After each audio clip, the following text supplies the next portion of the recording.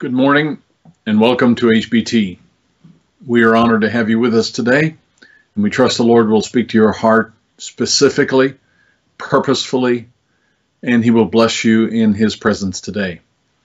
We are always honored to be able to meet with you this way, and we trust that what is said today will help you through the coming days that lay ahead for us. These days we just depend on His presence and His goodness to see us through. So we are delighted to have all of you with us today, and we just trust that the Lord will take complete control over this service today. We just pray always that He will breathe upon us and breathe upon His own word and just make it live and come alive for us. So this morning we invite you to enter into worship, and as we have said many times, to just lay aside everything, lay aside all your affairs for this coming week and the things that were not completed last week. And just use this time this morning just to enter into His presence and just to be able to worship in spirit and in truth. God has led us to a great place, and we find ourselves now wanting more than ever just to find the mind of Christ and know exactly what we should be doing, where we should be, and what our priorities should be. And I believe God is doing that in the hearts of His people. And so this morning we invite you just to come and just to join in now and worship together and just enjoy the presence of His blessings. May God bless you.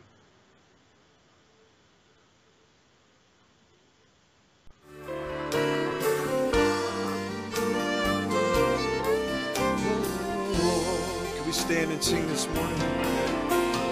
Blessed be the name of the Lord.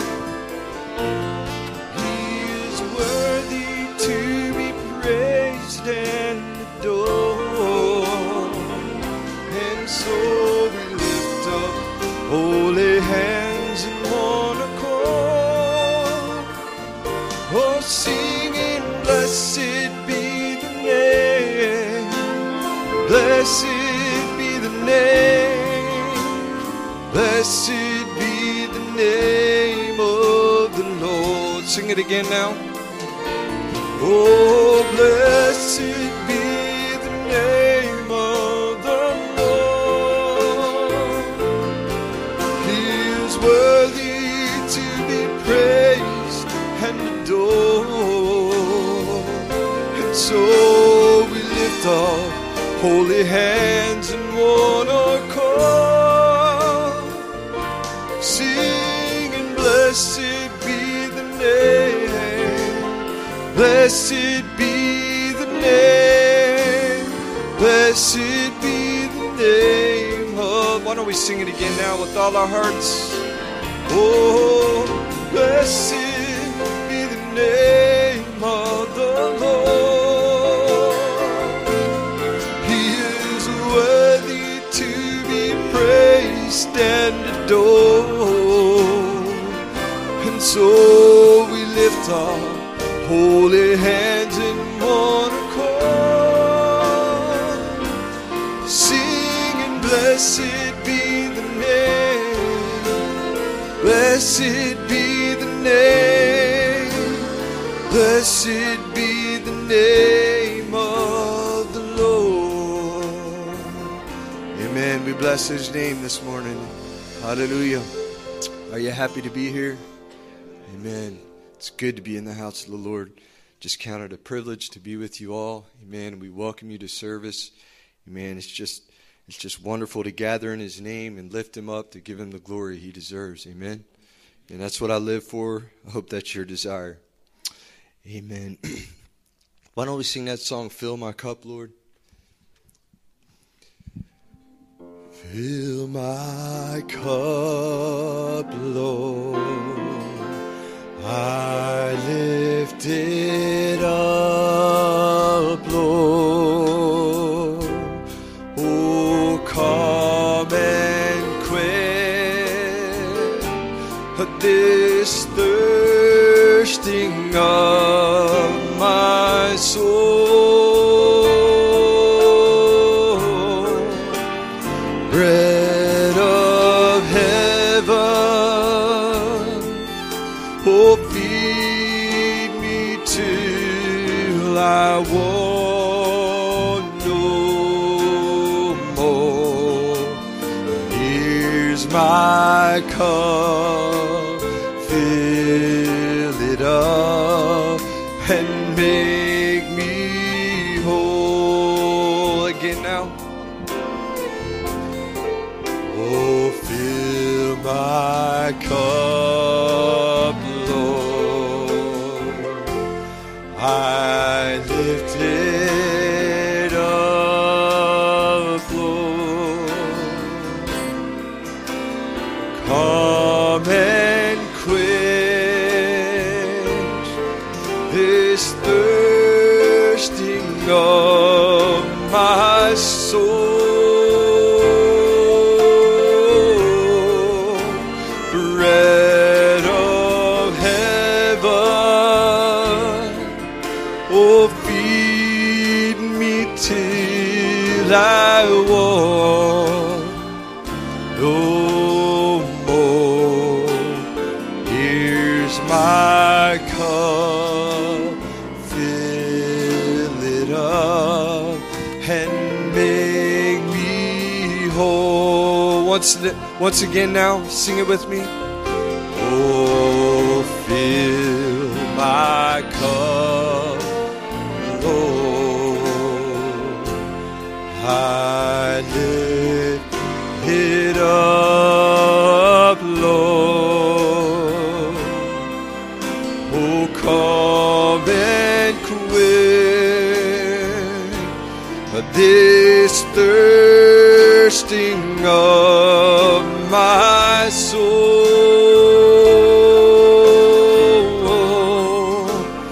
Bread of heaven, oh, feed me till I want no more. Here's my cup, fill it up, and make me whole. Amen. Hallelujah. We just want to empty ourselves out, pour everything out on the altar, amen, and let Him take control this morning, amen. Let's sing that song, Bless the Lord, O my soul, 10,000 reasons. Bless the Lord, oh my soul, oh my soul. I worship His holy name and sing like never before. Oh my soul, I worship Your holy name. And the sun comes up, it's a new day dawning, and it's time to sing Your song again. Whatever may pass and whatever lies before me, let me be singing when the evening comes. And bless the Lord, oh my soul, oh my soul. I worship His holy name. Sing like never before.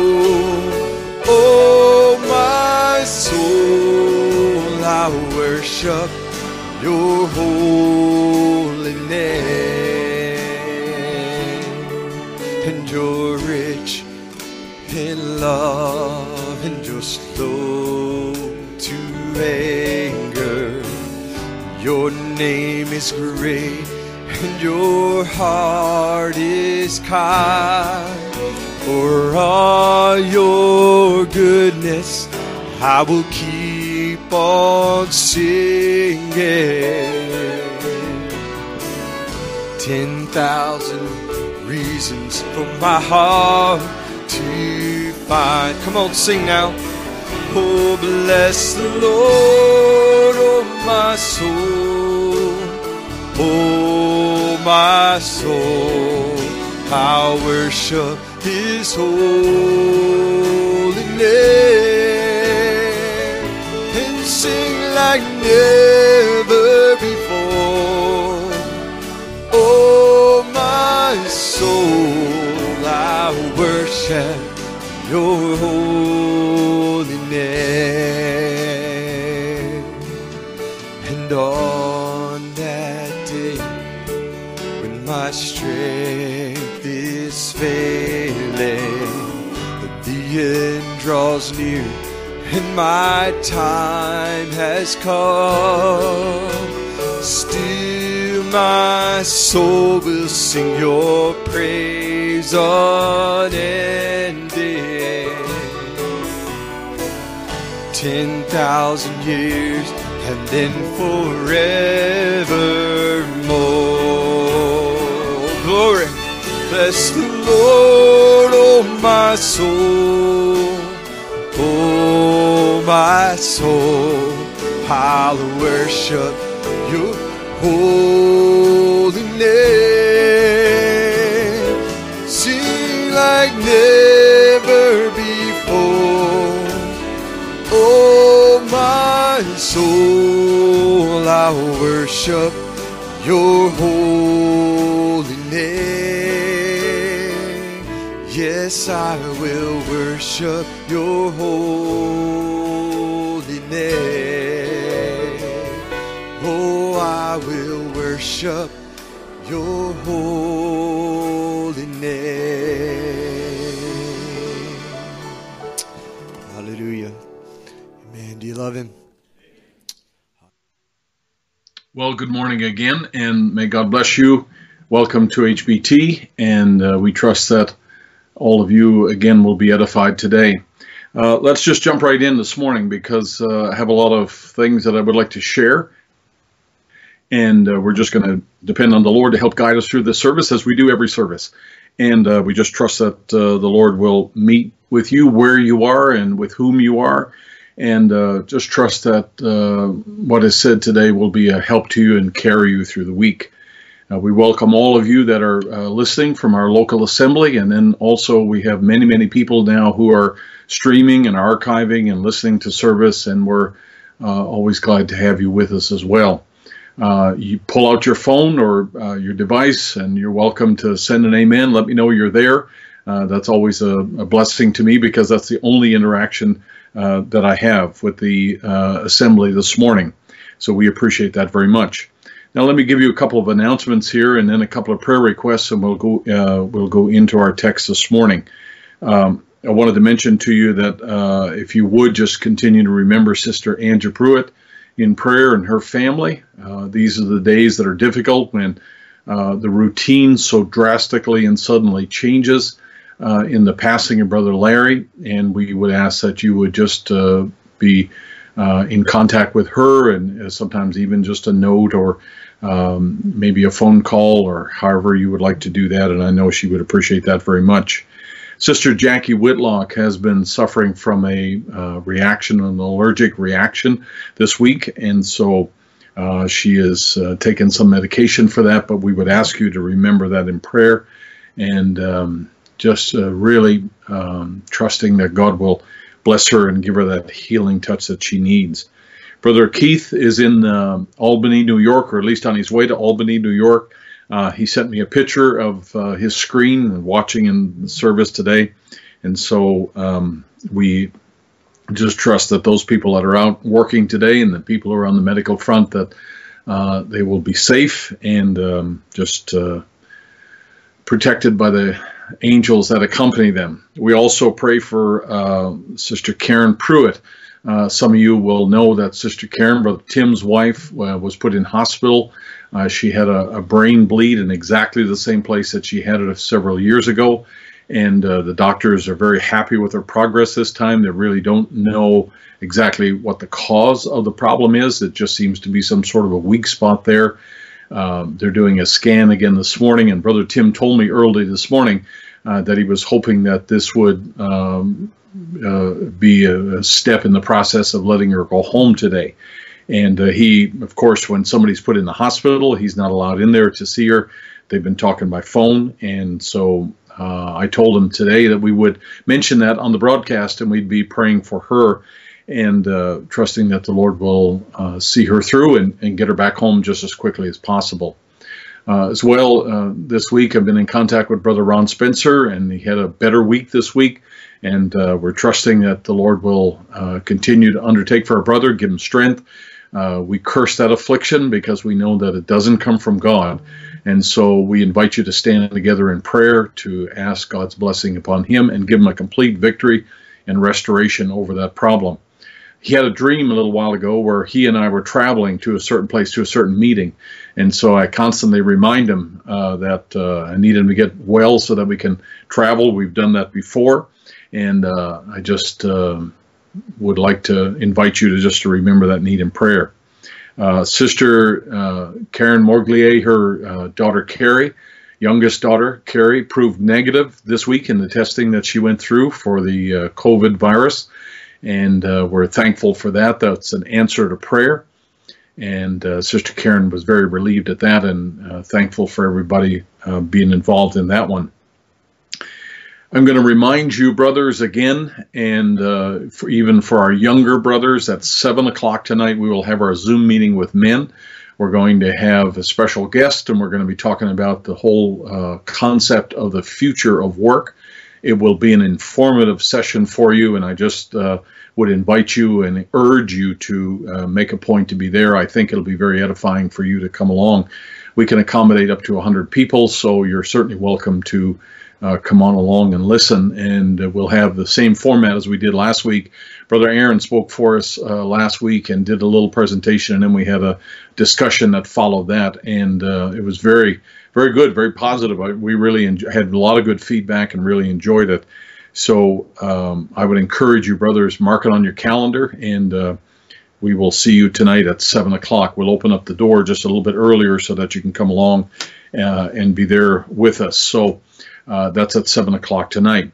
I think you should have the schedule now for the Sunday school meetings, and I want to say I appreciate our Sunday school teachers jumping in there and becoming involved with the classes. We're trying to do everything we can to minister to our young people in their different groups, and trusting that they will enjoy their times together. We have one this afternoon. We have them different times during the week, and you should have received a notice about those times. And if you're not sure of the times, make sure you get in contact with me or Sister Sarah Coffey, and we can make sure that you're lined up for your particular time and for your family.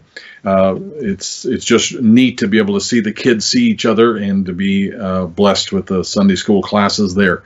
So if you're not aware of your time, then just make sure that you let us know.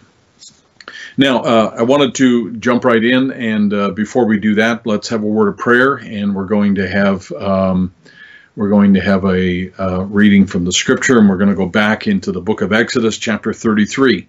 Exodus, chapter 33. And I'm going to pull mine up here. The title this morning is The Advantage of Knowing God. The Advantage of Knowing God. So let's take a reading from Exodus chapter 33. I'll give you a moment just to find your place there, and have your Bible ready, because we're going to look at a couple of scriptures in the Old Testament here, and a couple of places that I found this week in my studies. And just, certain scriptures at this particular point are very relevant, and they jumped at me this week, and I want to share some things with you here. Some of this is going to start very basically, very simple as we begin, and then I want to just develop the thought as we go into this, and just trust that the Lord will bless you the same way He's blessed me in this particular study here, talking about the advantage of knowing God. Let's pray together.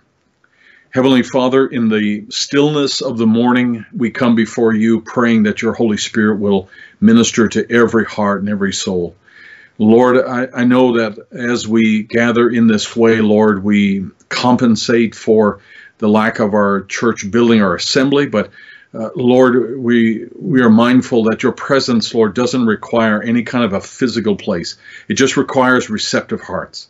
And so I'm praying that every listener today, no matter whether they're listening live or maybe in an archive session, that, Lord, you will just now reach down and just grip their hearts with the reading of the word. And Lord, may you hold our attention, and Lord, just captivate our thoughts so that we can really hear from you, Lord. We know that you speak in many ways. You speak, Lord, in sometimes ways that are just like our own voice in our mind. But Lord, it requires a discernment, an ability to be able to understand the distinction of your voice over all the other voices that are in our minds. Lord, there's no way in the world that we could ever have anticipated us being where we are today. But we are here. And so, Lord, we're just inviting you now, right where we are, to draw near, to come by, Lord, come by our way, and just breathe upon your word and make it live, make it work. Father, I pray that you would just minister now to every family and those that are sick, Lord, and needy, those that are suffering loss. We commit them into your hands, Lord. I'm not sure, Lord, exactly who's working today in the hospitals and in the facilities, Lord, but I just ask that your hand of protection would rest upon them. Lord, there are several believers that are suffering today and sick, and I just ask that you would be with them, especially Brother Ron, Sister Karen Pruitt, Lord, and we do commit them into your care. We also, Lord, are thankful for the report, Lord, from Kara Hughes, and just pray that you would just continue to give her strength in your healing touch and deal with her heart. Father, I just pray now that you would take this meeting. Blessed I pray in the name of Jesus Christ. Amen and amen. Now, I wanted to just begin here very simply and just say that on Friday night we had our gathering with our young people, and that's always a special time for me. I really look forward to it through the week. Partly because of the lessons that we have, but also because of the questions and the interaction that we have at the end of our session. One of our young people, one of our guests who were there, asked the question about, what happens after this time and after this, period where, we're confined, and then things will go back in perhaps in phases, be able to go back to church. What will that be like? What will things be like? And more on a spiritual level, what will things be like spiritually? And I thought a lot about that. We discussed that Friday night. But then I began to think about that since Friday night, and I was just thinking about maybe more extensively or more deeply where it is that we're headed. And of course, the future is not known to us. So I just want to say two things about that.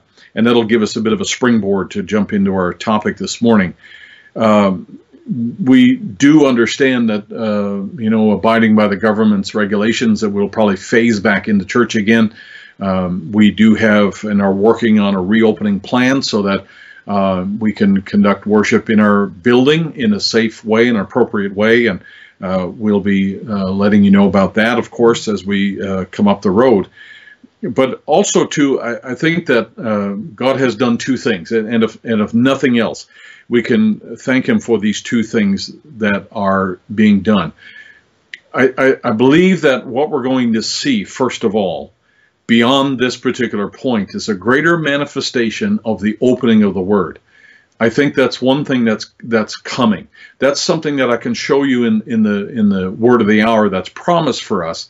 And I think that's going to happen. We're going to see a greater manifestation. It's almost like in this time, God has taken the magnifying glass and put it on the same Bible and the same message we have to make it larger almost, to illuminate it. And things that we've read and things that we've listened to for years, and now all of a sudden it becomes really pertinent. It becomes really more meaningful now to us. I think you're going to see more of that. I think that's one of the works of the Holy Spirit in times like this.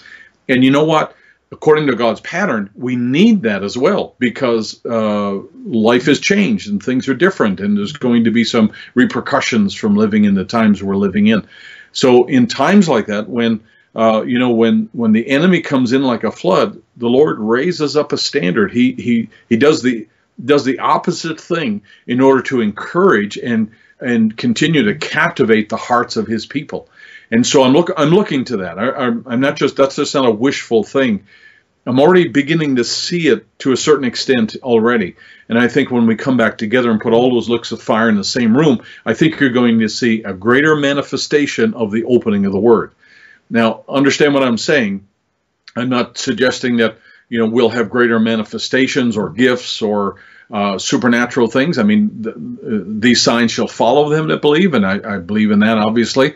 But I'm looking for the Word to become more meaningful to us than it ever has before. The second thing is this, is that if nothing else, I believe that God has pushed the reset button for us. And when we reset something, it usually means we go back to a place, almost like a foundational place, and clear away all the stuff that's accumulated there. If you ever reset your computer, if you ever restart your computer, then you're clearing away the stuff that's been accumulated, all the open programs that are there that are not being used at the moment, but they just take up space, and we go back to a position where things begin to run smoothly and cleanly and quickly again.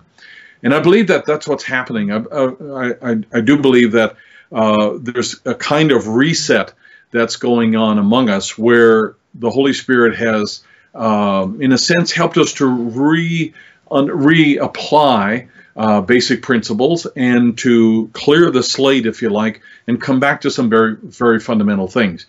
We've learned to prioritize certain things, what really matters, and we're willing to let go of things that don't matter.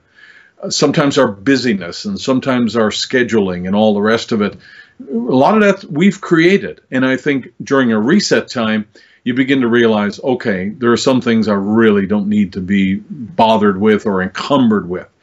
And the Holy Spirit in times like this brings us back to, well, what really matters? What is really important? And sometimes these experiences that we have are they're reminders of that in our lives. And that's not a bad thing. I'm not suggesting at all that's a bad thing. I'm thinking that's a good thing. And to reset, to refocus, to reevaluate things, and then to pick up the things that are important and begin to move forward. That is something that we would not have done probably voluntarily, but it's a consequence of living in the times we're in. And I think that's a good thing. I mean, I'm thankful for that in my own life. And I feel like I'm going to be very careful about what I pick back up when things kind of get back to normal, or whatever normal looks like in the future. Going to be careful about picking those things back up. Now, in saying that, I'm reminded of something that Brother Branham taught us in the message Desperation.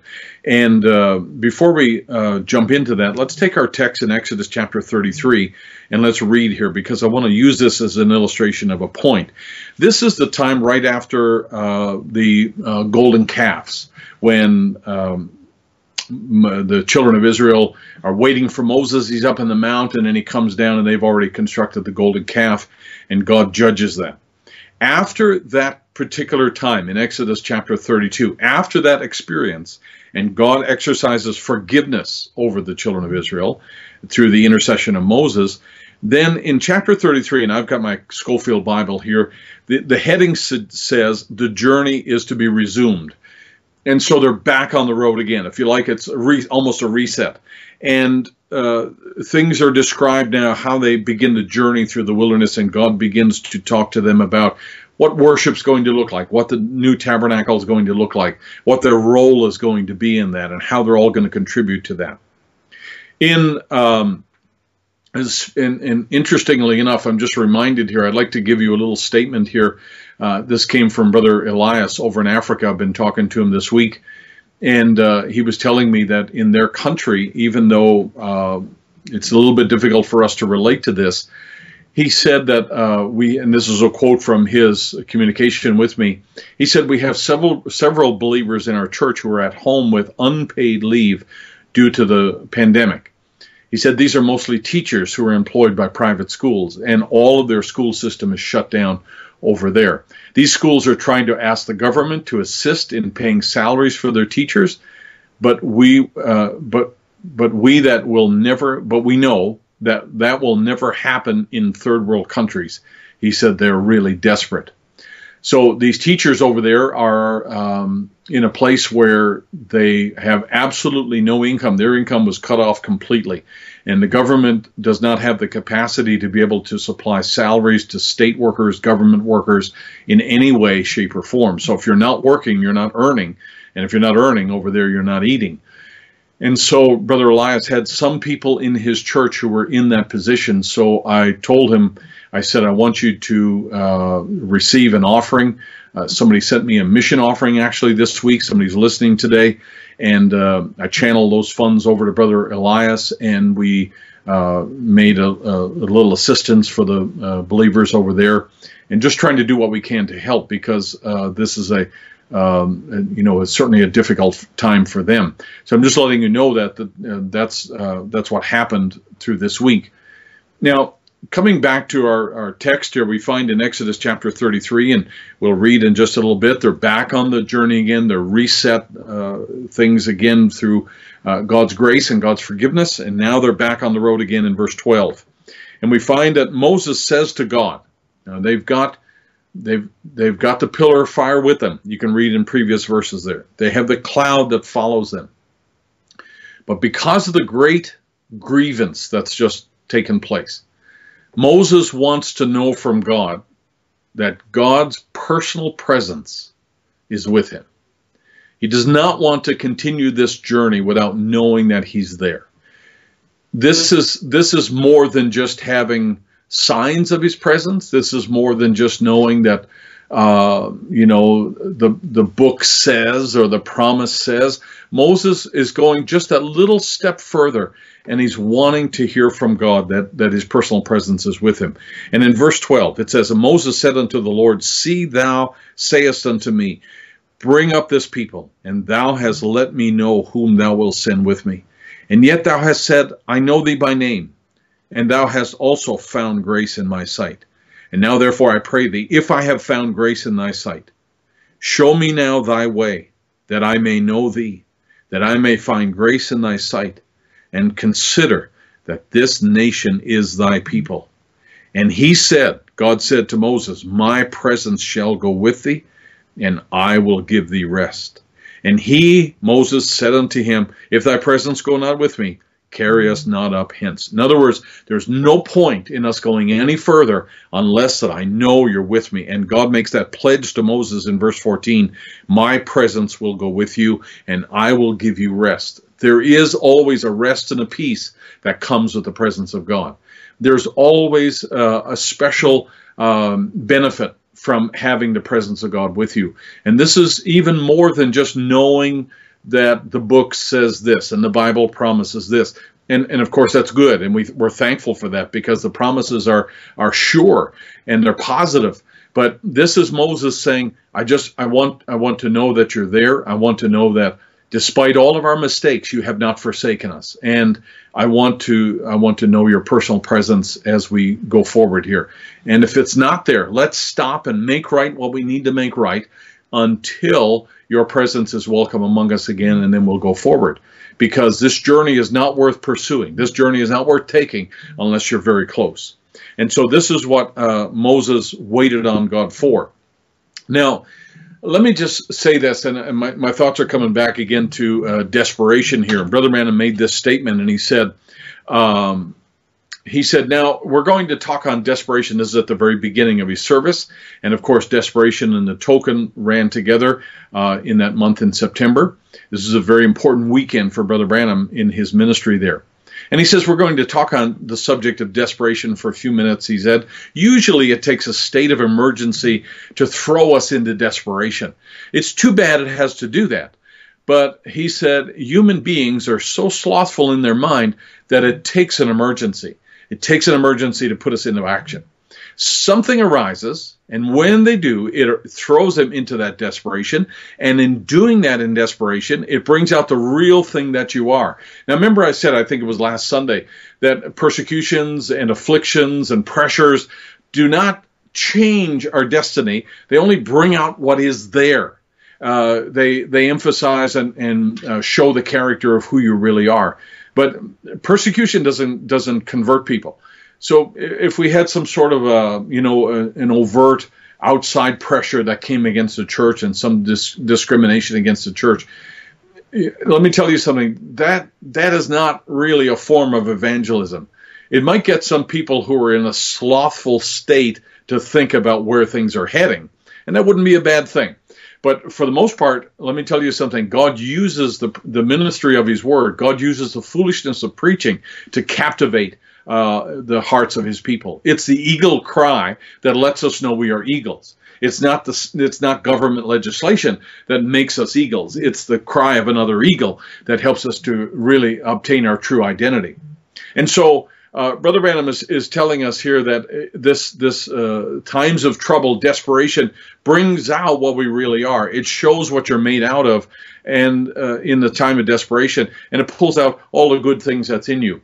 Now, if there's good things in you to pull out, desperation will do that. If there's not good things to pull out, then we'll also see a lack of character as well when times get difficult. And we tend to pray out of crisis. We tend to pray because there are troubles and tribulations that are there. It is an unfortunate thing, but it is the reality of the thing as well. Because there are many times when we wake up in the morning and we don't pray, God, make me desperate, make me, so consecrated here that, I'll know what to do in every bad situation. Many times we pray that God would protect us from problems and crises, as I've said many times. So when the crisis actually comes, when difficulties come or squeezes come in our life, then we tend to pray out of that. We tend to pray through that. Not a bad thing. I'm not suggesting that's a bad thing at all. Brother Branham's helping us to understand what desperation really means now. You have to think about this. For instance, the disciples, they were very experienced about the miraculous and the supernatural. They were personally trained by Jesus, and they witnessed many things that Jesus did that they'd never heard of or seen anybody else do. And so they had seen many great fascinating things that were done in the time of their 3.5 years with Jesus there. And they did not ask Jesus about how to do any of those things. They only asked for teaching on one particular thing. Out of all the times they were with Jesus that was recorded, the only thing they asked Jesus to teach them was how to pray. Because they understood that there was a key to the success that Jesus had came through his communion with his Father. And so they did not ask Jesus, how did you turn the water into wine? How did you still the storm? Or how can we raise the dead like you raised Lazarus from the dead? They'd never asked Jesus those questions. At least it's not recorded. But they did ask him. They said, how do you pray? Can you teach us how to pray? How do you commune with God in order to have the experiences that you have? Because they knew that somehow or another, that's a divine connection between an individual and his Heavenly Father. And that opens up the floodgates for other things to happen. So you remember the example, and Jesus, of course, teaches them in the Lord's Prayer, and he says, pray this way, Our Father which art in heaven, hallowed be thy name, thy kingdom come, thy will be done on earth as it is in heaven. Give us this day our daily bread. And so Jesus prayed this way because there are two kingdoms. Those kingdoms are in opposition, but he said you should pray that God would allow the influence of that heavenly kingdom to overlap into your daily life so that you can actually express some of what's in that kingdom in this world. And I believe that's a very important commission that's given to us. Now, remember the story of this epileptic boy that was prayed for by the disciples. He tore himself. He jumped into the fire. He, tore off all of his clothes and so forth. I mean, it must have been a terrible thing. And this father who was desperate brought the boy to the disciples. They prayed for him and nothing changed. And they wanted to know, why couldn't we do this? Why could not we pray successfully for this boy? And it's interesting what Jesus answers. It's always interesting what Jesus answers. But he says, he doesn't say like this, well, you know what, I'm the Son of God, and so therefore I can do certain things that you can't. He doesn't say that at all. Matter of fact, let's look at what he says in Matthew 17. It's on your screen there. Then Jesus answered and said, O faithless and perverse generation, how long shall I be with you? And how long shall I suffer you? Bring the boy hither to me. And Jesus rebuked the devil, and he departed out of him, and the child was cured from that very hour. And then came the disciples to Jesus apart and said, why couldn't we cast him out?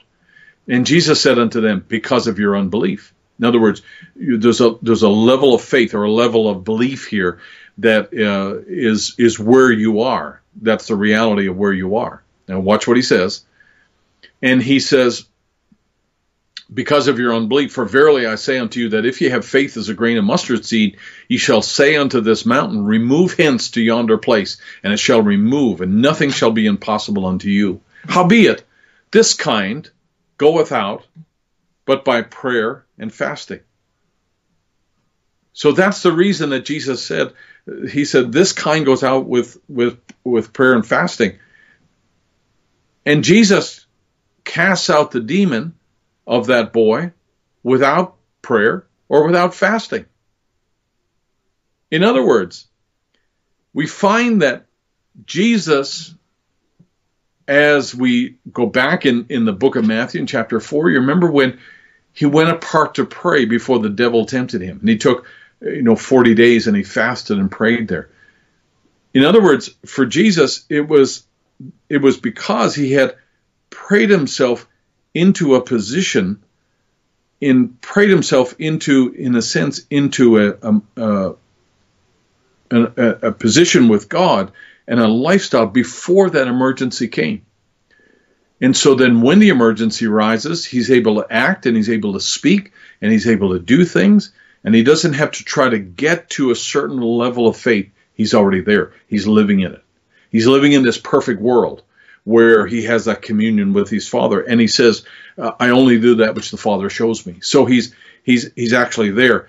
And we tend to respond differently to prayer. And I'm not being critical now of how we pray, but we tend to be different in that because we pray because an emergency arises, and then we try to find the mind of the Lord. We try to seek his presence and so forth.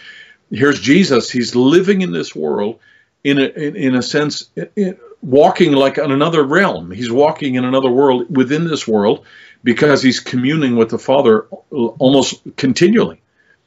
And so therefore Jesus said, that's why when you pray, you need to use prayer and fasting and whatever it is that it takes to get you to that level to be able to accomplish these kinds of things. But it was almost like Jesus was already there. Now, I got to stop for a minute and say this. For those of you that may be battling with sickness, and somebody might be saying to you, well, you don't have enough faith. And a lot of times we hear that people will say, well, you don't have enough faith. I would say this, before you say that to somebody, try to get into that realm yourself. Try to get into that place yourself. And living in this world, it's a very difficult thing to do. It's a very challenging thing to do. To live, to try to supply, to try to, work and provide for your family, or to care for little children, and to live in that world of perfect faith that Brother Branham described that Jesus lived in. It's a very challenging thing. So our response to emergencies and our response to crisis, and Brother Branham's not being critical in the statement of desperation there. It would be really wonderful if we lived on that level continually, so that when trouble came, we would not have to seek God, or we would not have to run to God, but we'd always be with him. We'd always be walking with him. It would be a wonderful place. I think that's going to be called heaven by the time we get there. But I will say this, and even Jesus, when he prayed in the garden, he told the disciples, he said, your spirit is willing, but your flesh is weak. And there are things that get in the way. There are things in this life that get in the way. And I'm not being critical. I'm just describing things really as they are. Prayer, though, is important. Prayer, and that's why I say I'm going to start off simple here this morning. Prayerlessness is in a sense, it exposes us to things that we probably might not have needed to be exposed to. When we get out of communion with God, when we get out of harmony with God, then a prayer life that's lacking or weakened will actually expose you to things you probably didn't need to be exposed to. And you find yourself wrestling with or dealing with things that are probably essentially unnecessary, or things you may have avoided or dealt with more decisively and moved on had we been prayed up maybe even more than what we are. And so, yes, I'm encouraging you to be mindful of that, to seek things. You remember the scripture even says, blessed are they that are pure in heart. I think I've got it here in Matthew chapter 5, where Jesus said, Matthew chapter 5 and verse 7 here. He said, "Blessed are the merciful, for they shall obtain mercy, and blessed are the pure in heart, for they shall see God." That is the benefit, that is the advantage of being pure in heart, is that we're able to see God and we're able to know exactly what God would have us to know.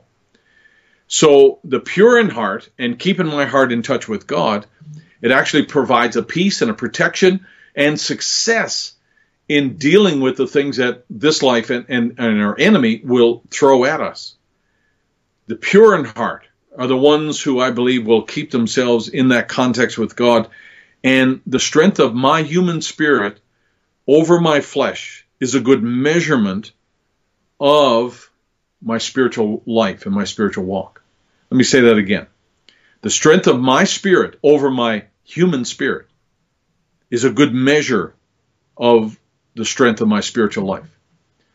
God wants you to not let your flesh rule. God wants you not to give into that and be led by your feelings and be led by your emotions and led by your passions and your lusts. God does not want us to live that way.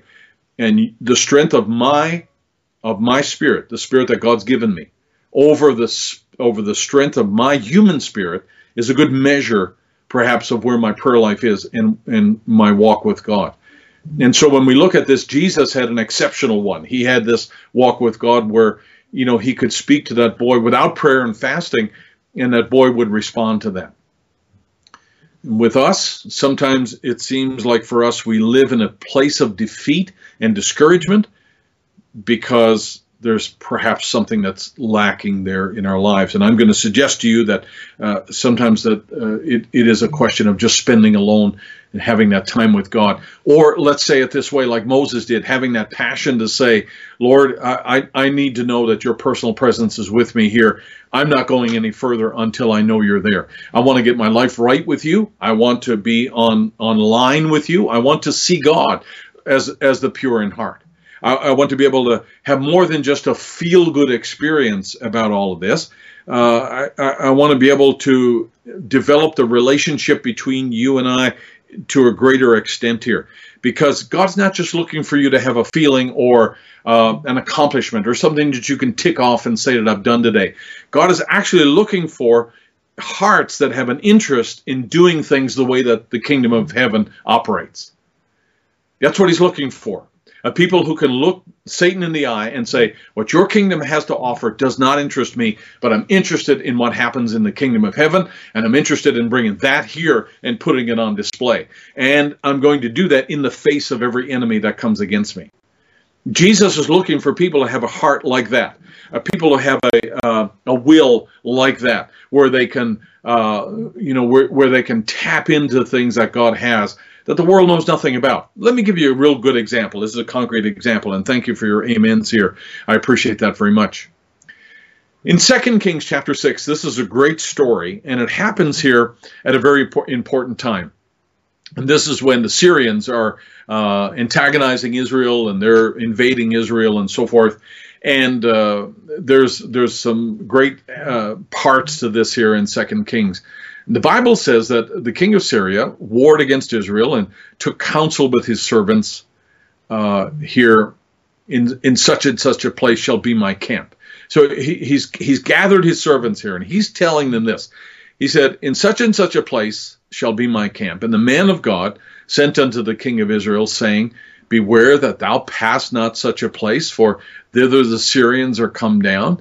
And the king of Israel sent to the place where the man of God told him and warned him and saved himself there, not once but twice. So somehow or another, the king of Syria is making plans. And the king of Israel knows about these plans, and he's actually moving his troops and moving everyone in position here to avoid capture and avoid defeat by the Syrian army. And this is happening not once but twice. This is not just a fluke here. This is happening more than once.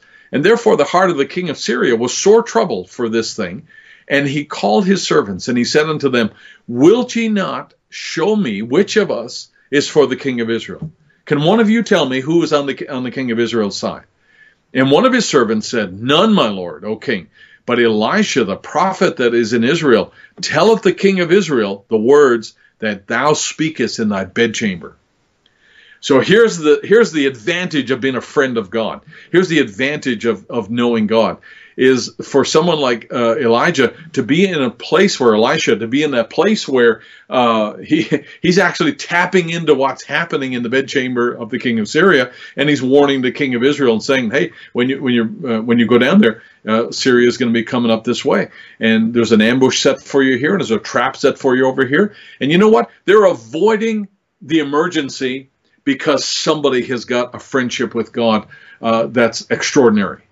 They're protected. There's a measure of blessing that comes because somebody's got this acquaintance with God, this acceptance with God that is exceptional. It's an advantage of knowing God. It's an advantage of having that communion. And so Elisha lived his life in in that kind of a realm where God could speak to him and he'd carry it out. That's why God loved that spirit that was on Elijah, and he used it multiple times. I mean, no one else had their spirit used 5 times. But I believe a part of that was because that Elisha had that desire to find only what God wanted him to do and to carry that out in the face of every enemy. And I pray that God would give us that same kind of a desire, maybe an elevated desire today, to say, Lord, I want to be, not only do I want to be used in a greater way, but I want to know you to such an extent that you could just nod this way or that way, and that would become the will of God for me.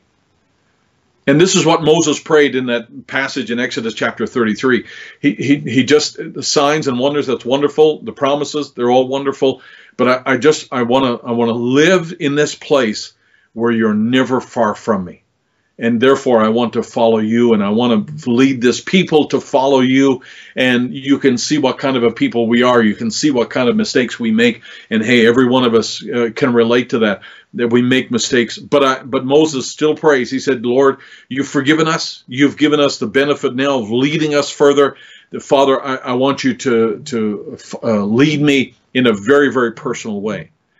And I believe this, saints of God, with all my heart, that if we're listening in the right way, we could pray in advance to prevent the disaster or the danger many times. Now, let me say this. We use this example very often, and I think it's a pertinent one.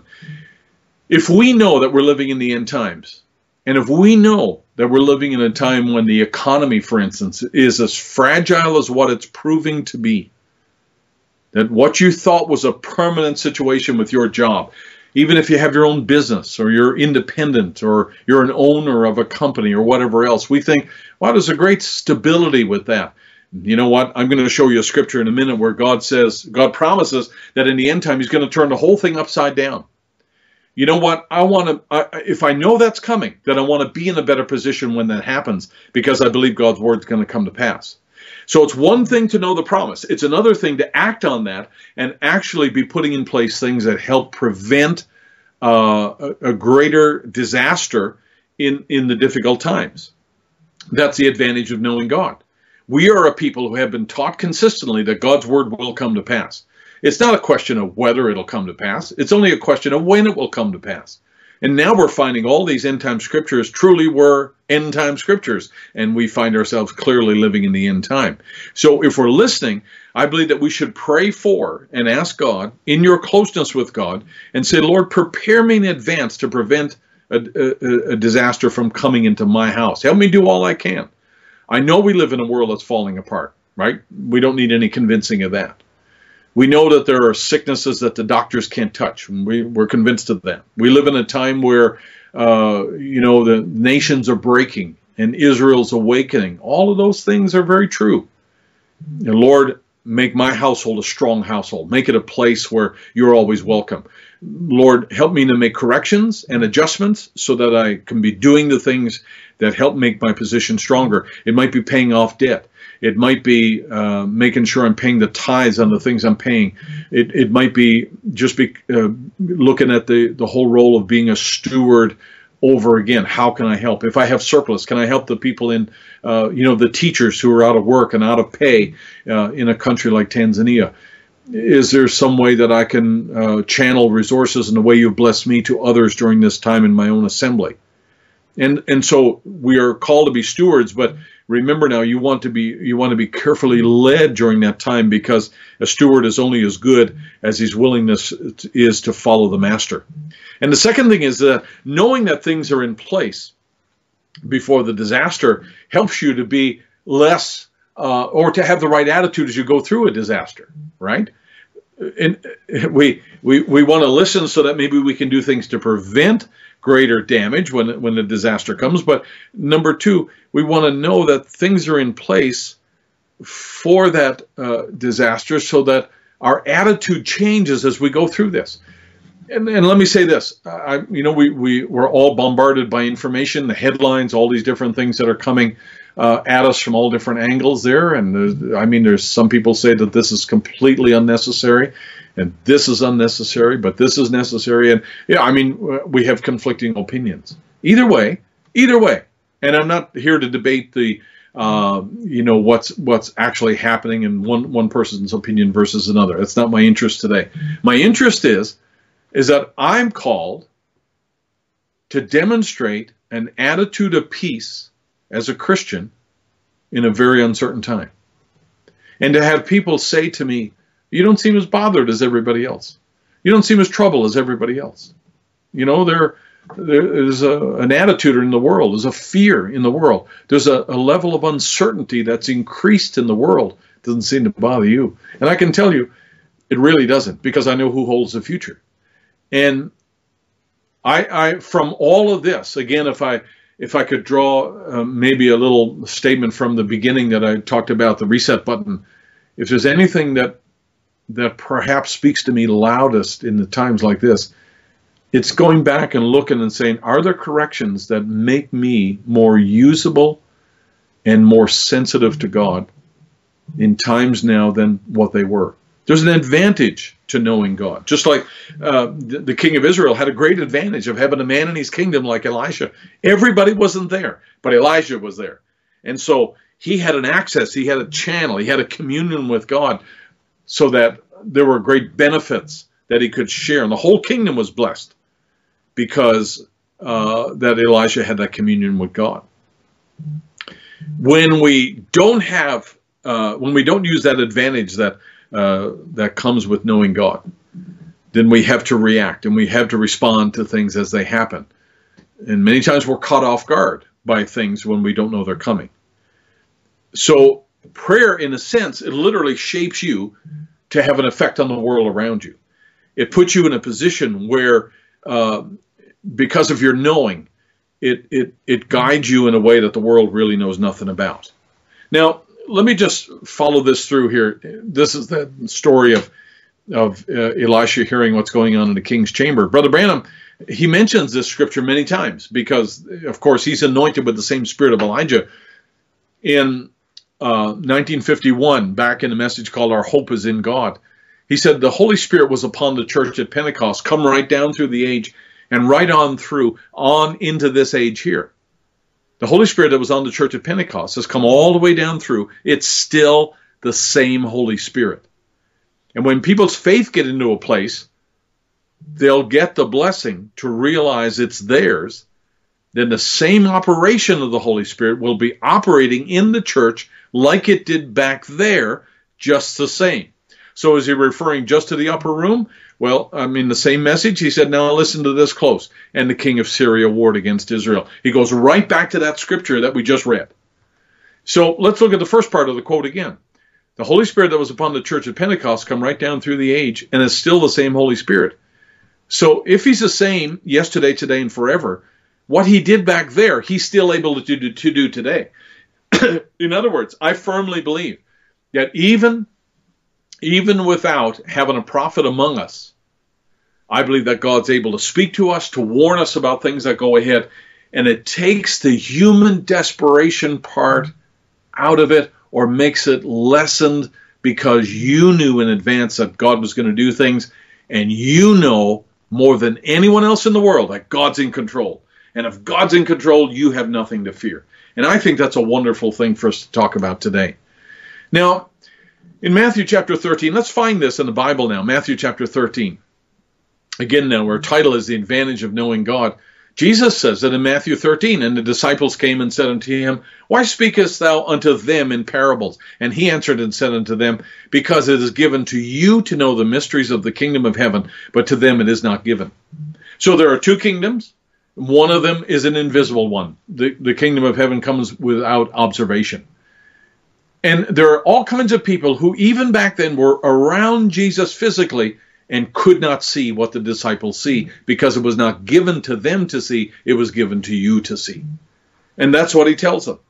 So there is a reservation of that insight and that understanding that's given to God's elect that becomes a great privilege and becomes a great advantage of knowing God, because it lets us know what lays ahead. It lets us know where we should be. It places us on the timeline. It corrects us when we are wrong. It encourages us in times of discouragement. It corrects us when we are out of the way sometimes. God's word is a very powerful tool. It's like a sharp, two-edged sword. It pierces all the way down to the very core and the marrow of who you are. And we can never hide or fool God. We can never run from him. Christ the mystery God revealed. I love this statement here in 63. Same as it was in the days of Christ, God holds the key to this revelation of Christ himself. God holds this key. It's schools of theology can never find it. Jesus said in Matthew 11, I thank thee, O Father, God of heavens and earth, that thou hast hid these things from the eyes of the wise and prudent and revealed it to babes such as would learn. The key of revelation is never learned. It's never acquired by academia. It's never learned by association, and it's never accumulated because of time. So in other words, you might have sat in Brother Branham's meetings. It doesn't mean that you have revelation. You may have been in a message church for a long, long time or all your life. That does not mean you have a revelation. Revelation comes because God's given it to you. It's God's gift. It's God's blessing to enlighten somebody's pathway. Okay? So it's not acquired in any other way except through the goodness of God. Again, in the same quote here. So that there is no school, no theologian, no teaching of any Bible school that knows anything about it. It's impossible for them to know anything about it. God has hid the senses of knowing it from the very elected teachers and everything else. So in other words, let's say it this way. If Brother Branham's ministry was to tie together loose ends, it's possible to hold the loose ends, but not to know where they go. Like I said, I think on Wednesday night, it's like asking a person in a room that's pitch black to try to put together a jigsaw puzzle, even if they have the image in mind, even if they know what the end result should be, to be able to actually piece those things together would be a virtually impossible task, and to get it all right. So Brother Branham said there are people here who are in school to study the Bible. There are people who have spent their lifetime in church or whatever else. But it's impossible for them to get the picture right. It's impossible for them to put all the loose ends together in the right place, because that depends on God. It does not depend on scholarship.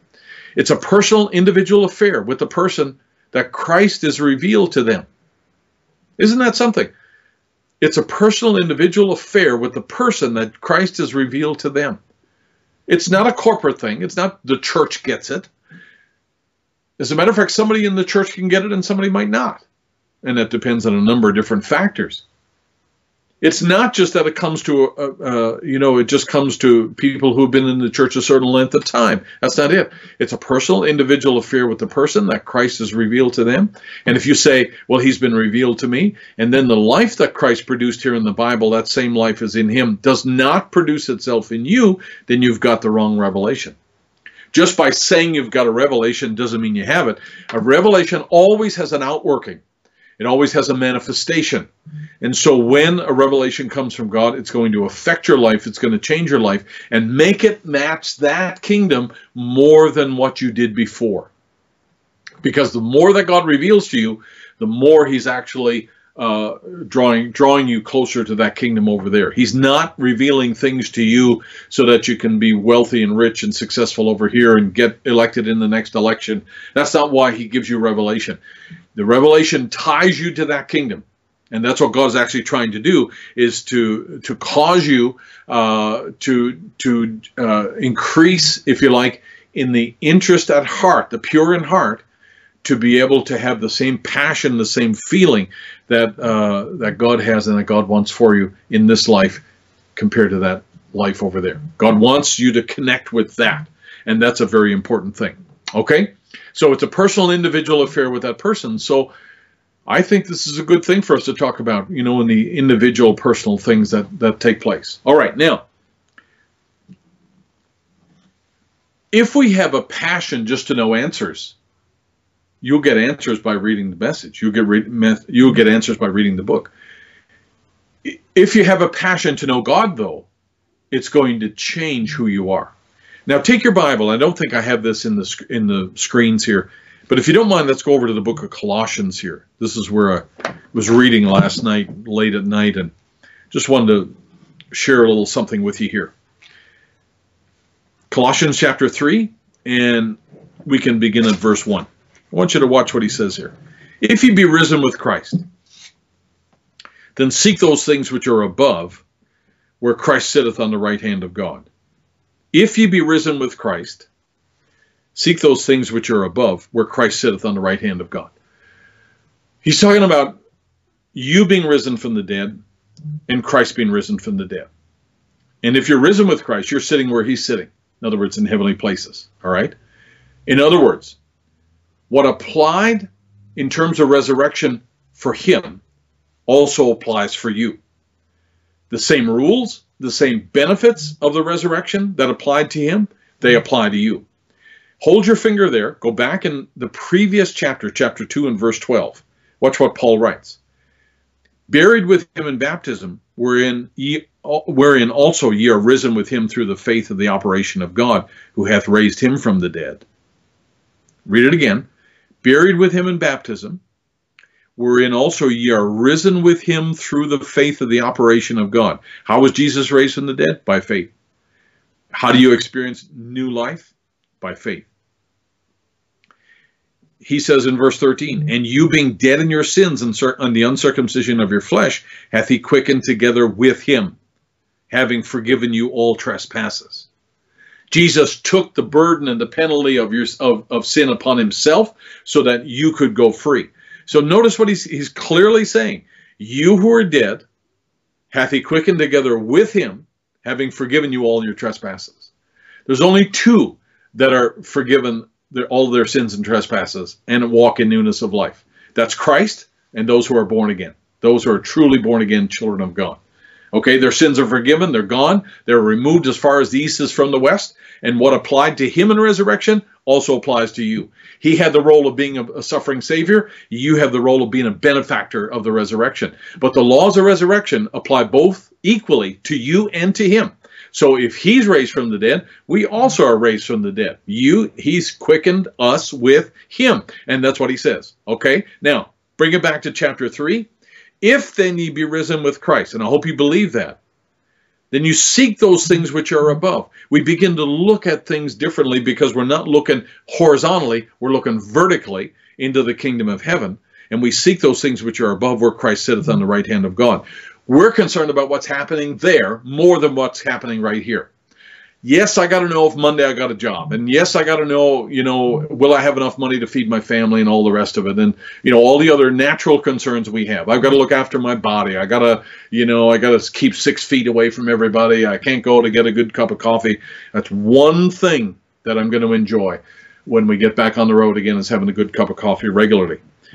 But let me just say this. My affection is focused on that kingdom more than this one. It is on this one, but it's more on that one, okay? And that's what he's telling us here. Set your affection, and that is passion, your love. Set your affection on things above, not on things on the earth. For ye are dead, and your life is hid with Christ in God. There's something in you that's dead. Listen, the human body's still alive. The hands that committed sins, the hands that did things wrong, the hands that held a cigarette or held a glass of whiskey, all of those parts are still there. And the memories are still there. The association, when I look at old pictures of myself, all those things, hey, listen, it all happened, it was all real. But I'm telling you that the love for those things is not there. The passion for those things is not there. Or, as Paul uses this word, the affection for those things is not there. For ye are dead, and your life is hid with Christ in God. When Christ, who is our life, shall appear, we shall also appear with him in glory. So in other words, there is a passion that we have, not on things on this earth, but on things above. Okay? Now, he complements that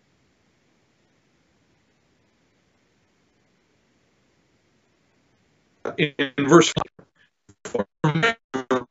The hands of one cigarette. We're going to prevent us from being in a position where that could happen again. We're going to rob the devil from having any opportunity to do that anymore. We're going to mortify. We're going to kill it. We're going to slay it. We're going to destroy it. Mortify is not a passive word. Mortify is not a pleasant word. It means an all-out struggle to the death.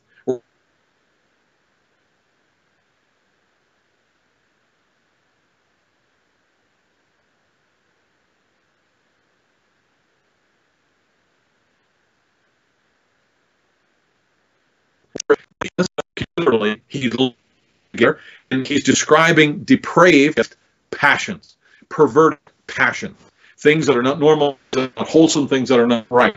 Marriage is honorable, the bed undefiled. We know that that's true.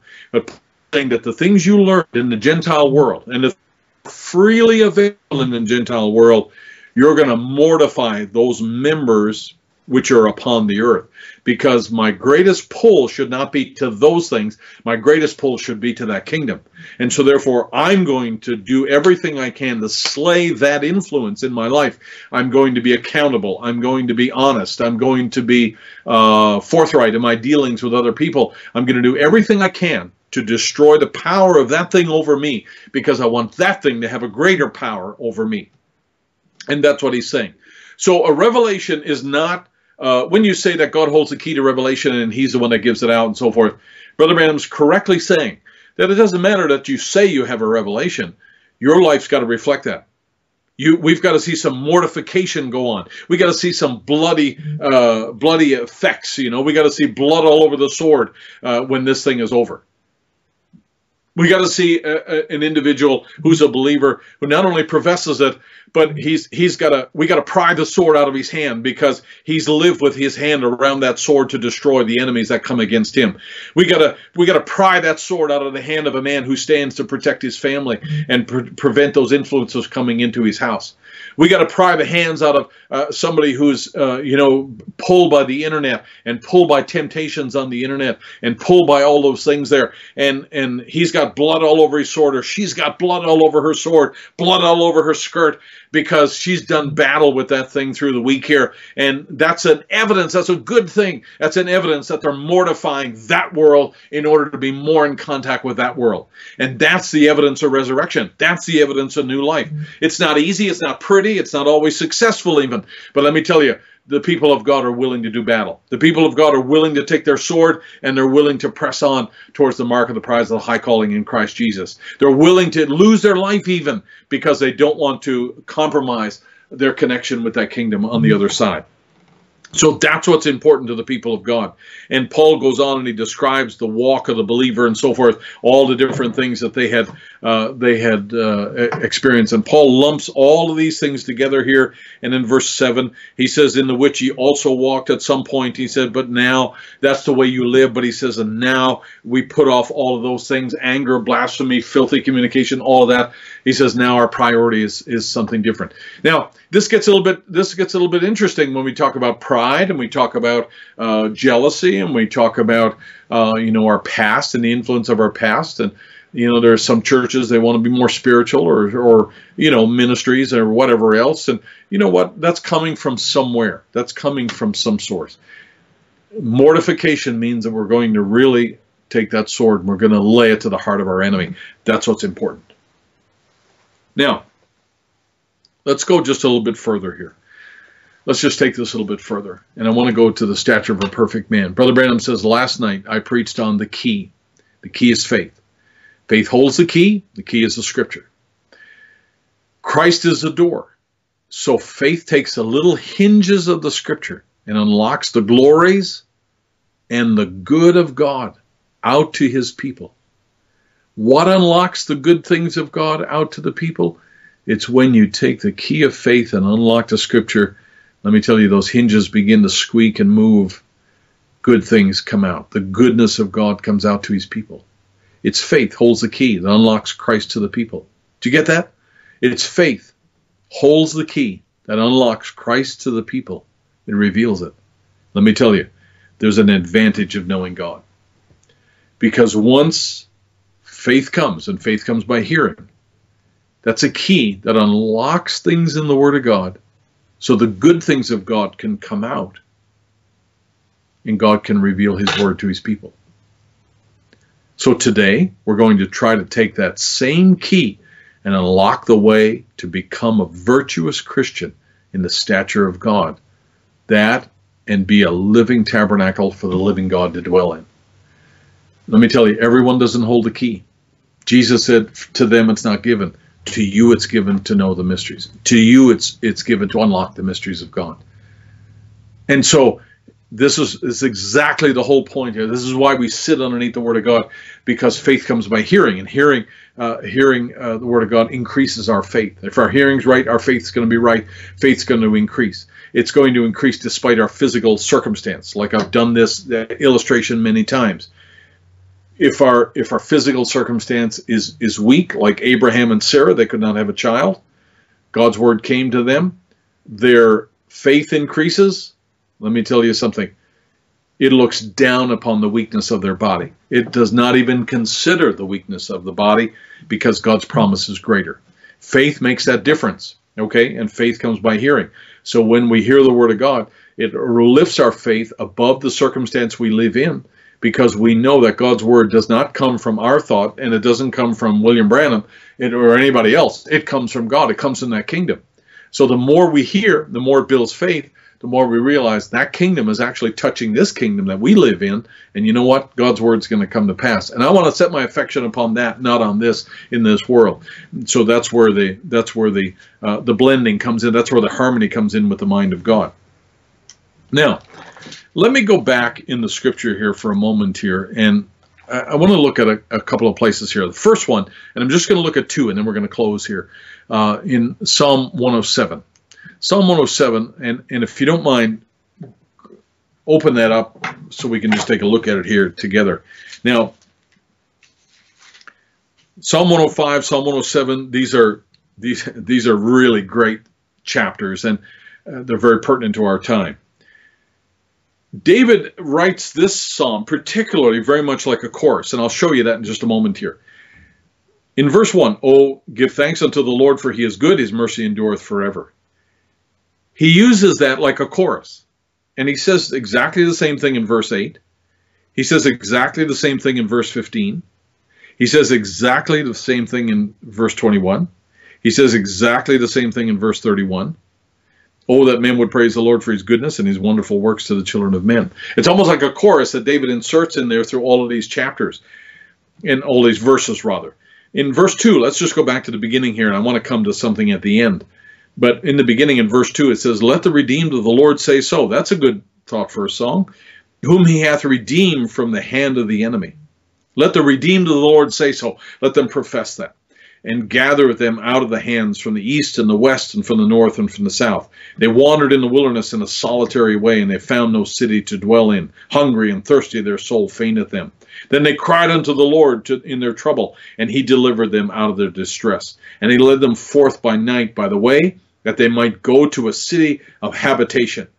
God led them by the way, the right way. God led them by the right way, that they might go to a city of habitation, a city where they could live together in harmony with God. And he breaks into the chorus again. "Oh, that men would praise the Lord for his goodness and for his wonderful works to the children of men." And David writes this whole psalm this way, and you can read it for yourselves, but if you don't mind, come down to verse 38, right towards the end. "He blesseth them also," he's talking about his people, "so that they are multiplied greatly, and suffereth not their cattle to decrease. Again they are minished and brought low through oppression, affliction, and sorrow. He poureth contempt upon princes, and causeth them to wander in the wilderness, which there is no way." Let me read it again. "He poureth contempt upon princes, and causes them to wander in the wilderness where there is no way." Imagine, he's taken little Israel, and he's redeeming her. He's He's placing her in a place of habitation, bringing her back from all the nations of the earth. And he's actually pouring contempt upon the princes of this world, the wise, the wealthy, the powerful. And he's causing them to wander in a place where there is no way. He's actually allowed the world to come to a place where they have no path to follow. There's no direction. If you've rejected the Bible, and you've rejected a prophet, and you've rejected Christ, and you've rejected the Holy Spirit, and you've said, all right, I'm going to distance myself from anything to do with that, you know what? You're in a place where there is no way. You've lost track of where the path leads. And this is exactly what David is prophesying. Hey, we should give thanks unto the Lord our God for his goodness and the wonderful things he's done for us. Because you know what? He's shown us a clear path through all of the darkness that surrounds us in this world. But there are the princes of this world, they're in a place where there is no way. Imagine being in a place where there's no way. And which way do we go? Which way do we turn? Which way do we go now? What's next? And people are looking to the princes to say, guide us and lead us. Just like people are looking to the government now and the White House and whatever else. People out there in the world, in the country, they're looking and say, well, what should we do? Should we go back to work? Should we distance ourselves? Should we not? Should we stay home? Should we go out? And they're looking. And you know what? There is no way. I mean, that's just an example of the virus thing. But in general now, if the condition of the world got worse and people are looking for legitimate safety, they're looking for legitimate a safety zone that is sure and solid, a place where they can bring their family, a place where they can be safe. You know what? The princes of the world don't have the answer. They're in a place where there is no way. What a scary place to be. Let's read on a little bit further. 41.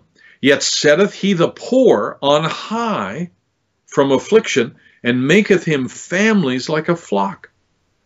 So the princes of this world are in this position, but the poor, he sets them on high from affliction. They're above it all, and he maketh him families like a flock. The righteous shall see it and rejoice, and all iniquity shall stop her mouth. That's the advantage of knowing God, that the righteous shall see it. 43. Whoso is wise and will observe these things, even they shall understand the loving kindness of the Lord. All of a sudden now, a whole new group of people have an advantage over the rest of the world. Not because we're smarter, but by the grace of God, he's given us an insight to be able to look at the right roadmap to know the right way. You would not know the right way had it not been for the grace of God that guides you and leads you. To me, that ought to cause appreciation for the people of God, to really be thankful. And this is why David puts this chorus in here, oh, that men would praise the Lord for his goodness and for his wonderful works to the children of Israel. The reason you're on the right path is not because you figured it out. The reason you're on the right path is not because you go to HBT. The reason that you're on the right path is because you know God.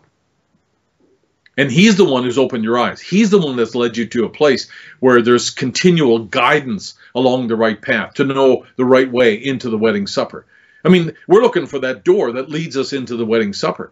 That's where we're on our way to. That's the whole point of this journey, is to stay on the right path through the darkness and listen for that voice that calls us through there and the word that guides us through all of these things without desperation that the world exercises. You know, they manifest all kinds of desperation and, you know, they're afraid of this and afraid of that and afraid of something else. Hey, the bride is on a sure path. We're not in a place where there is no way. We have found the way. We have found the way. So no wonder David says, let the redeemed of the Lord say so. If I could sing, I would sing that. All right, now take your Bible. Let's go, if you don't mind, over to Isaiah. And we're going to look in chapter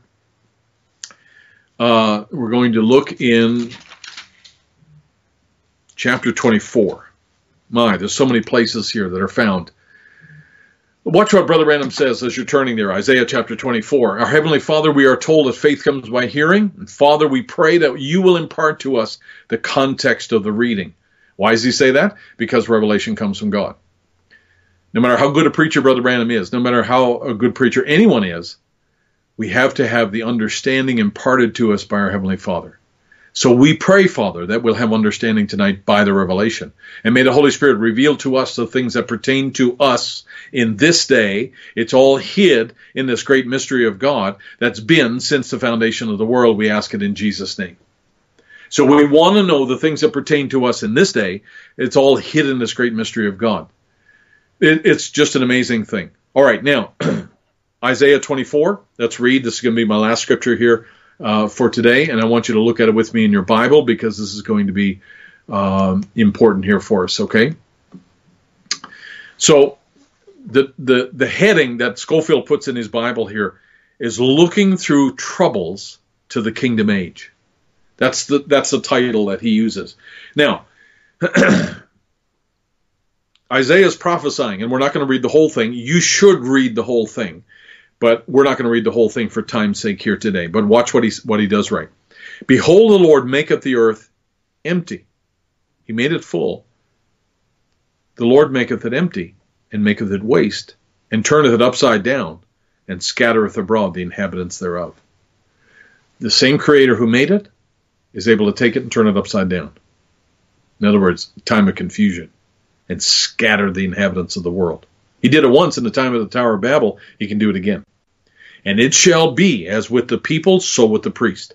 As with the servant, so with his master. As with the maid, so with her mistress. As with the buyer, so with the seller. As with the lender, so with the borrower. As with the taker of usury or interest, so with the giver of usury to him.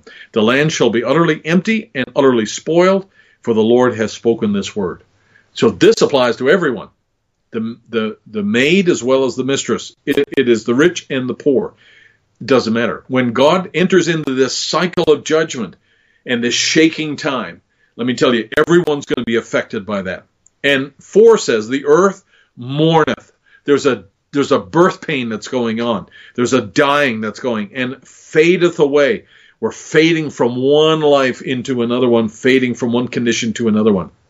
And the world languisheth and fadeth away. And the haughty people of the world, the people who laughed at God and laughed at Christians, the people who stripped God out of government, and the people who feel like they can make it on their own strength, the haughty people of the earth do languish. In other words, they lag behind. They're out there on their own. They've lost their way.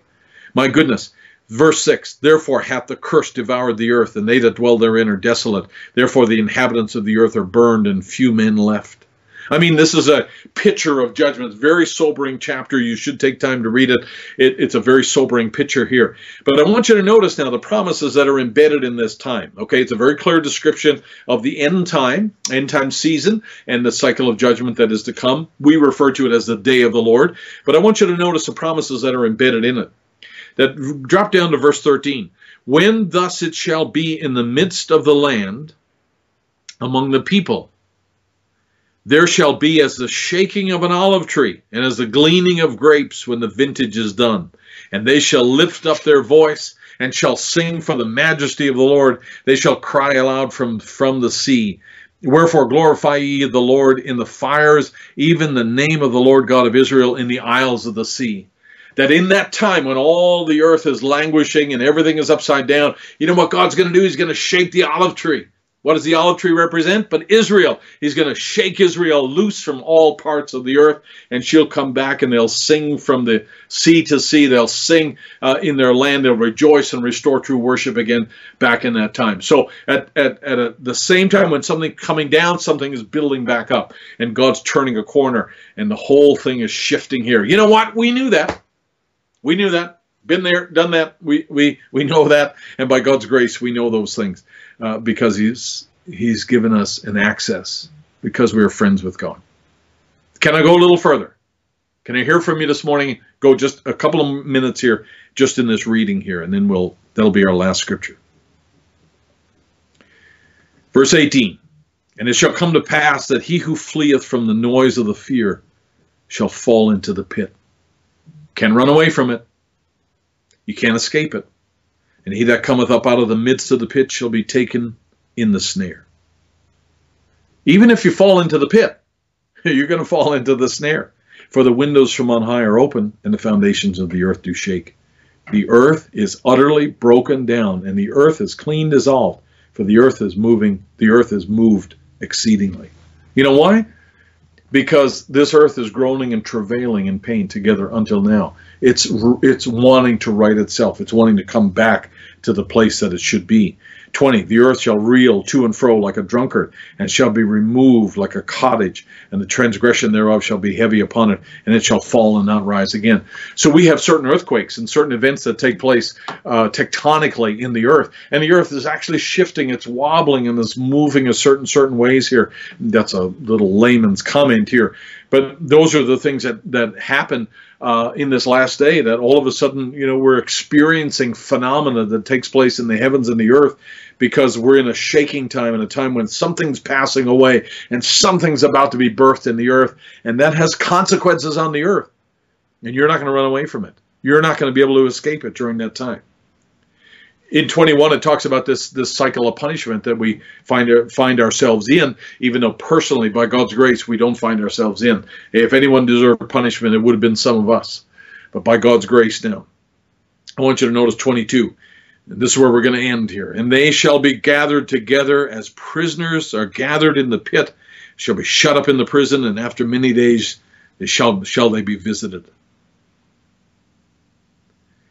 And the moon shall be confounded, and the sun ashamed, when the Lord of hosts shall reign in Mount Zion and in Jerusalem and before his ancients gloriously. Isn't that marvelous? That right in the time of trouble, this will be the conditions of the times when he positions himself on Mount Zion and in Jerusalem before his ancients gloriously, when the Lord of hosts shall reign. So it will not be a time of pleasantness. It'll be a time outside of Israel and outside of Jerusalem. It'll be complete chaos. And picture this, the whole world turned upside down. And this is going to affect everybody. Nobody's going to be able to run from it. The whole world in that condition here. And here's God standing on his throne in Israel, fighting for Israel, standing for Israel, and, proud of the fact that he's regathered his people from all over the earth successfully and brought them back, despite the Iron Curtain and the Bamboo Curtain and all the other oppositions politically for Israel coming back into her land. But she's there, and God stands there and said, this is my place, this is my people, I'm going to stand for her, and nobody's going to stop me, and I'm going to bring the rest of the world that rejected that into judgment here, and there is no more mercy left again for those people that are out there in the world. Do you realize that as God did that God is going to do that for Israel, that God has done that for us? Let me say that again. In the same way that God will do that for Israel, that God has also done that for us, to bring us out of our systems and bring us out of our former life and bring us out of our sinfulness. Everything that should have shackled us and tied us down, God broke the bonds of all of that and freed us to come back into his glorious place, a place of habitation, a city of habitation. And God opened that door, gave us the key of revelation, and be able to release all the good things of God that come to the bride of Christ, and to be able to stand there in victory, to be able to stand there in the position of an overcomer, to be able to stand there in glory on this earth and have the King of Kings and the Lord of Lords, our bridegroom, to stand with us, and one day be taken off into glory. And then God goes back into that cycle of judgment here and stands in Israel, stands for Jerusalem in that day. What a tremendous thing that's going on here. And how do we know that? How do we know that? Because there's an advantage of knowing God. When you take the key of revelation and the key of understanding and unlock that door, the hinges creak and that door opens up, and the good things from God flow to you as an individual. They flow to you as a family. They flow to us as a church, and we are blessed in the hearing and the listening of the Word of God. It builds faith to the place where desperation takes on a different meaning now. The desperation, in a sense, should precede the emergency. That's what Brother Branham's describing. That desperation should actually come before you find yourself in calamity. Because we know that if God promised it, it's going to happen. Then we say, now, Lord, make me desperate enough to be right when that time comes, so that I will not fear, so that I will not fall apart, so that I will have my house in order, so that I will have my finances in order. Everything I can do, Lord, to make myself right, to be in a right position, to be close to you. Lord, I don't want to go any further unless I know your presence is with me. And Lord, help me to be at that place. And that's what the message is this morning. There's an advantage to knowing God. Greater is coming. There are greater things that are on the road for us. And I believe we'll experience some of those things as we move forward from this time on outwards. There'll be great things in store for us. I'm confident of that. I'm experiencing those things, in a minor way myself, and I know that God has plans for us, I believe, to meet together again and to be able to enjoy the presence of our gathering together. There's nothing like ministering to a full house of people that believe the message of the hour and believe the Bible. I think it's a wonderful thing. Let's look at the last quotation here. Is Daniel's 70 weeks. Brother Ram's placing all of these things for us here. I wish I had musicians to come up here and take their places here. This is their cue. But let's just read this last statement here. God don't have things out of cater. He's just letting it run like that for a little time. And I truly believe that thing was done. In this last days is when God's going to reveal those secrets to the church. God allows things to go on for a certain season and then does something, opens up something, changes things. He hasn't done it before. He hasn't opened up his word. That's what he's referring to. He hasn't done it to keep the church waiting and watching and praying all the time and knowing when it was coming. But remember, Daniel 12 says, the wise shall understand in this last day. It's been given to him. Not that we deserve it, but it's been given to him. The spirit of wisdom comes into the church to make known to the church by the revelation of the Holy Ghost, bringing the church in, revealing what day we're living in, just the same as Gabriel came to Daniel. The Holy Spirit comes to the church in the last day to reveal these great, deep, secret things. May God bless you, and thank you for being here with me today, and appreciate your support and your amens here. May God richly bless you. Let me tell you, I'm just, you begin to tap into thoughts like this, and it's just a humbling thing. I've said it many times. It's a humbling thing to know you're included.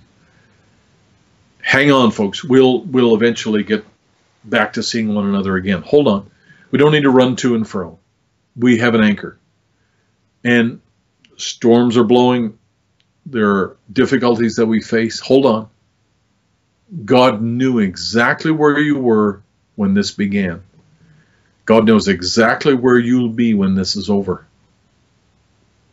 Let the spirit of desperation, the right kind of desperation, come into our hearts and say, Lord, may we use the time we have to really make sure you're right there. Let me do whatever I can to make sure I've done nothing in my life that grieves the Holy Spirit. And Lord, forgive us if we have. Father, we thank you for this time together. We thank you, Lord, for your mercies to us. We look at the world, and truly, it's easier for us to believe now how you could take the world and turn it upside down. Because that's really what's happened. There are all kinds of situations in the world now that don't make sense. And it's happened to everyone. Everyone's involved, rich or poor, powerful or weak, simple, those that wield great control. It doesn't matter. The whole thing's turned upside down. And Lord, even if we come back to the right side temporarily, I do believe, Lord, that you're the one that is warning us ahead of time where this is taking us. I'm just thankful that we're on the right path. I'm thankful that we have a vision that guides us. Thankful, Lord, for a clear, certain sound that has sounded out in this age. I pray in the name of Jesus Christ that, Lord, you would minister to each family, each individual, Lord, is listening today. And Lord, may you just bless and strengthen us in the journey. For some, Lord, it's not easy. For some, it's really not easy.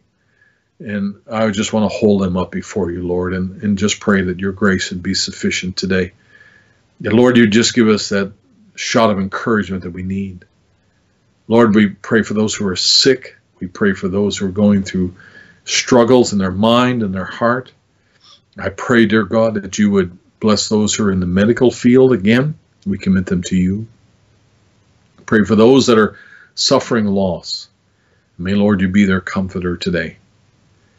I just ask you to bless my home and family, Lord, and thank you for them so much.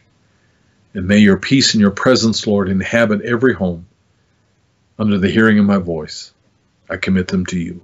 And thank you for your goodness to us. In Jesus Christ's name we pray. Amen. and amen. God bless you, saints. I trust you'll have a wonderful week. We'll see the brothers at 7. If you're old enough to turn on a computer and find your way, come on. It'll be good information for young people as well. And we will look to see you on Wednesday night again with the whole assembly. May God bless you.